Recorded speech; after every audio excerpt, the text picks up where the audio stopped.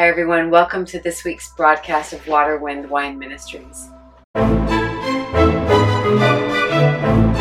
the last 3 weeks, I've been speaking to you about Prodigal. If you haven't watched the first 3 videos in this series, I highly recommend that you watch them, because this is a really moving series. As I told you in the very first video, I have my husband in the room with me because he's going to draw on the anointing that's on the inside of me. Let's pick up our story in Luke chapter 15, verse 18. I will arise and go to my father, and will say to him, Father, I have sinned against heaven and before you, and I am no longer worthy to be called your son. Make me like one of your hired servants. I've just read Luke chapter 15, verses 18 and 19. And just so you remember where we were, I know that you were here, babe, for the filming of the last 3, but just so that they can catch up really quickly. In the last 3 sessions, we talked about the prodigal son and how the prodigal son has always been presented to us traditionally as a sinner coming to salvation. And that's because of the preceding verses and the situation that Jesus was in when he told the story.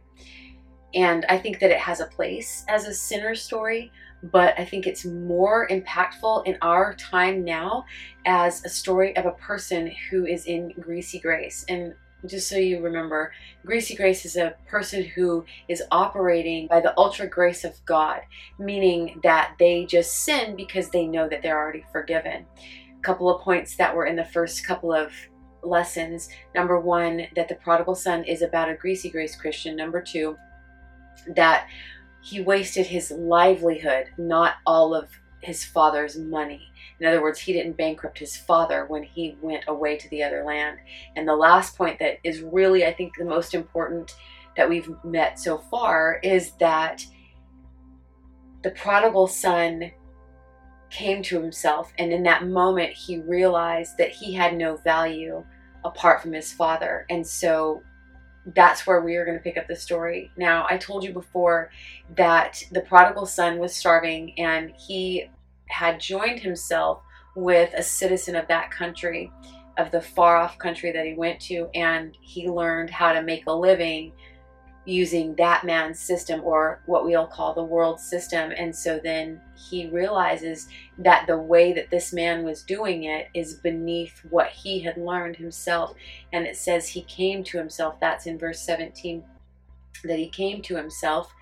And then he said what I've just read to you. He says, my father's servants have more than enough to eat and more than enough to spare. So I will go to my father and I'll say, make me like one of your hired servants. So what I want to point out is that the prodigal son, like a person who has realized that they are in sin and that they have only value because Jesus Christ paid for them, when they realize how much they have been redeemed from, when they realize how much sin that they've actually committed, they have no value beyond their association with God. What they'll typically do is they've gone out into the world and they will adopt a world mentality in terms of getting back with God or getting right with God. Because you see, the world says, if you want to be successful in the world, you have got to earn it. Remember, I pointed out a lot in the last session, I think, that no one gave him anything. And so the world doesn't give, the world takes. So to make it in the world system, you have got to be somebody who can produce. You've got to hustle and work to make yourself worthy of the money that you earn, of the livelihood that you earn, and definitely of the respect that you earn. And so now this son has this mindset because he's been in the world, and now he's like, okay, well, I know that the only value I have is with my father and his name. That's the only value I have. But I know that I have done this awful thing, so the only way that he'll accept me back is if I earn it. Because see, that's what he's been taught by the world. But as we're going to see in just a minute, that's not how God operates. But that's what we do when we understand that we actually have no value beyond what God says that we have, or our association with God. We think, okay, well, the way to get value is to earn it. I'll work for it. And so that's what this son is doing. He's like, the servants have enough, so I'll be like one of the servants and I'll be the best servant that I can be, and I will earn my Father's respect and I'll earn my way back into his house. You see, because the world, if you burn the world once, they reject you. You know, I heard a really great statement one time from a woman who had suffered a lot of domestic violence, and she said that she adopted this as her kind of mantra in life. The first time that he hit me, I was a victim. The next time he hit me, I was a volunteer. And what she meant by that was that if you're stupid enough to let that person back in, then you deserve everything you get. And that's kind of the mentality that the prodigal son has adopted here. He has this idea that I'm going to show my father that I'm good enough. I'm going to show my father that he can trust me and that I can earn it, that I can live up to his standard of life, at least as good as the servants, if not higher. And I'll get higher and I'll get back into my father's good graces that way. And see, that's a world mentality, and that's not God's mentality. I'm going to continue. Verse 20. And he arose and came to his father. But when he was still a great way off, his father saw him and had compassion and ran and fell on his neck and kissed him. So I just want to take that little excerpt out right there. The son has it in his heart that he's going to humble himself when he finds his father, and he's going to say, I'll work for it. Don't worry about it. I'll earn it. Okay? You can trust me because I'll earn it. Because he's used to the world system saying, if you've cheated me once, you'll do it again. And I think that a lot of Christians are that way. Hyper grace Christians, legalistic Christians, baby Christians, old Christians, Christians period, people period. I think a lot of just people are that way. They say, if you've burned me once, I'm going to forgive you, but it's wise not to give you another chance to hurt me. And that's not what God is displaying here. So what happens is the son says, okay, I'm going to go. And he gets up and he goes to where his father is in a far off country, remember, because he had gone to a far country. So he's had time to process this, to work out his speech, to get it all right. And he goes and he sees his father, and his father sees him. And before the son can open his mouth, the father runs to him and hugs his neck. Now, I just want to pause right here for a second. Because when Jesus told this story, he told it from a bird's eye view. In other words, he knew the whole story, beginning, end, everything. And he was telling us the whole story. So we have an insider's view of it. But what we're going to find out later is that the older brother, he said to his father, your son has wasted your livelihood with loose living. Now, my question is, how did the son know that the other son wasted the money? I don't know. But the point is that if that son knew, then it's really likely that the father also knew. Wouldn't you agree that that's reasonable to think? Okay? So, knowing how much the younger son had wasted, the father was not moved by unforgiveness or regret. He was just happy to have his son back. And he didn't give him the opportunity to even apologize before he forgave him. And so I think, of course, that this story is perfect when we talk about a sinner. But what we do with sinners is we say, oh, you have to repent. You catalog all of your sins and get them under the blood, and you have to go to God. And if you don't do that, then what if one's, out there, you didn't get it under the blood or whatever, and that's a bunch of bull, according to the prodigal son story. And then what we'll do is, once you're saved, then every time you sin, you have to ask forgiveness for it. Or we'll do this. If somebody offends us, they have to come to us and ask for forgiveness from us. We'll forgive them, but we don't tell them that we've forgiven them until they come and actually formally apologize and talk to us about it. Because we think that it's somehow wrong, somehow allowing them to continue to hurt us if they don't come and at least acknowledge they're wrong. And that's not what we see in the story of the prodigal son. We see the son coming, the father coming, and the father rushing him without the prodigal son even getting a chance to say he's sorry. So in terms of a greasy grace Christian, I myself have been in this situation where I didn't do a particular thing wrong. My whole life I didn't do it wrong, and then when I became an adult I did it wrong. And I felt so terrible, and finally I came to myself and I realized that I had no value beyond my relationship with God. And so when I ran back to his arms, I said, I'll do anything. I'll do anything if you take me back, you know, and that's just because I was tainted by the world. You know, that understanding that, I know you don't trust me right now, but let me earn your trust back. But that's not how God operates. God says, the minute you set your heart to me, I'm running toward you. The minute you said, oh gosh, I'm not worth anything without him. The minute that crosses your mind, God is on the lookout for you, just waiting for you to come within leg shot of him. And the good thing about God is that there's nowhere that you can't be within leg shot of him. You know, it's not like you have to go back to a distant country for God to run up and hug you on the neck. I mean, at any moment, he's right there. And so after the father hugs his neck and the son is, he has to get his speech out, you know. Father, he says in verse 21, and said to him, Father, I have sinned against heaven and in your sight, and I am no longer worthy to be called your son. One thing I want to point out about this is that the son said, I have sinned against heaven, and I'm no longer worthy to be called your son. It's very interesting that he says, I've sinned against heaven. Don't you think that's interesting? Instead of him saying, I've sinned against you, he says, I've sinned against heaven. Why does he say that? And why is it recorded in the Gospel of Luke? Why did Jesus say that?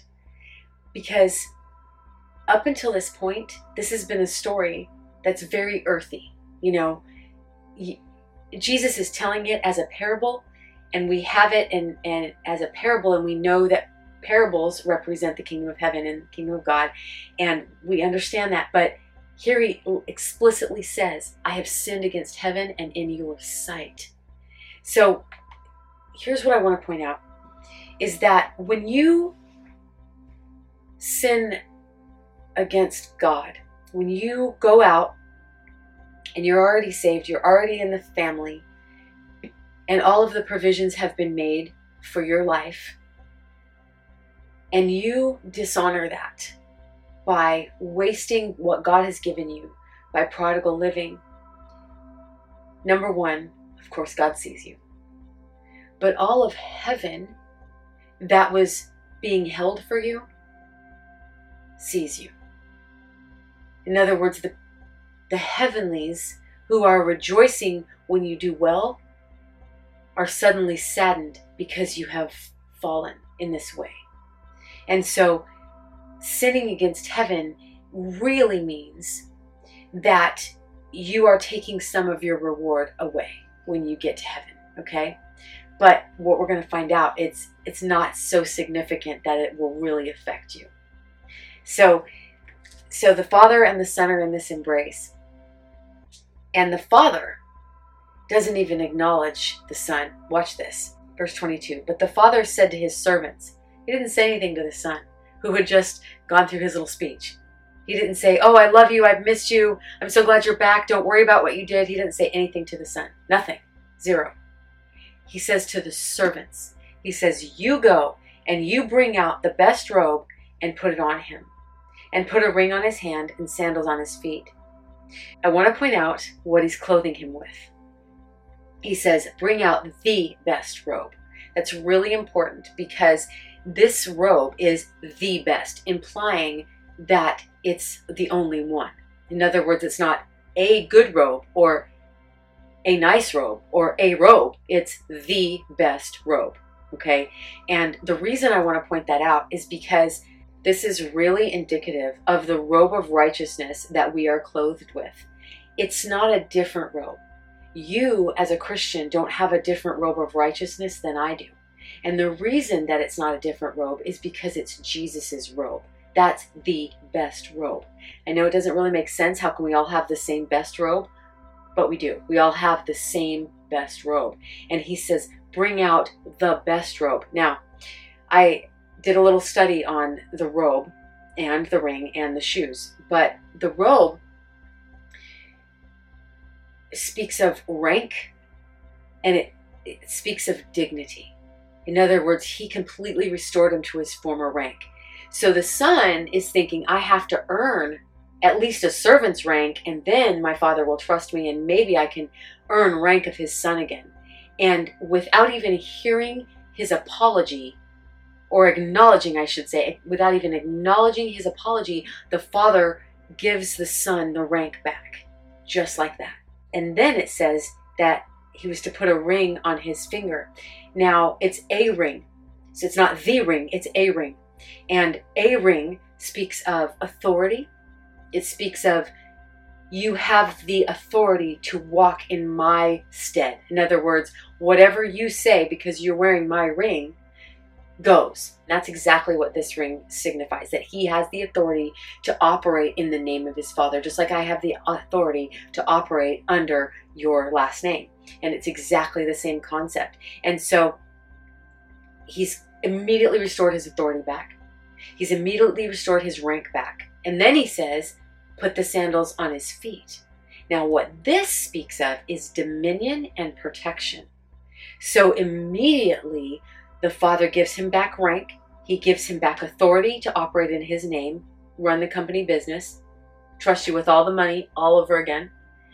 And he's protecting him by putting the sandals on his feet and giving him dominion over all the ground he treads and anything that might be slithering on the ground that he treads. You know, Jesus said, I give you all authority over scorpions and serpents, and nothing shall by any means hurt you. And that's exactly what these sandals are. These are the authority sandals, to walk and have dominion over everything. Nothing can it hurt you at all. Nothing can penetrate these sandals. And this is a big deal, because what we do as a person who has known God and been in a relationship with God and then sort of fallen away from God and got into this hyper grace thing, we think, oh, I've got to earn it when I go back to him. And you go back to him with this worldly mindset saying, I'll have to earn it, I'll have to work at it, which didn't come from God. Because if you had to do it in the first place, you wouldn't have been a greasy grace Christian, you would have been a legalistic Christian, and you probably wouldn't have gotten off into the stuff you were in. So that tells you right there that the world has infiltrated your mind. And so you go back to God and you say, okay, I'm gonna have to promise I'll never do that again, you know. And I know from my personal life, I have messed up pretty good. And I was spoken to by God, and he said, I want you to trust me to keep you from doing that. In other words, he didn't say, I want you to show me that you're not going to do that ever again.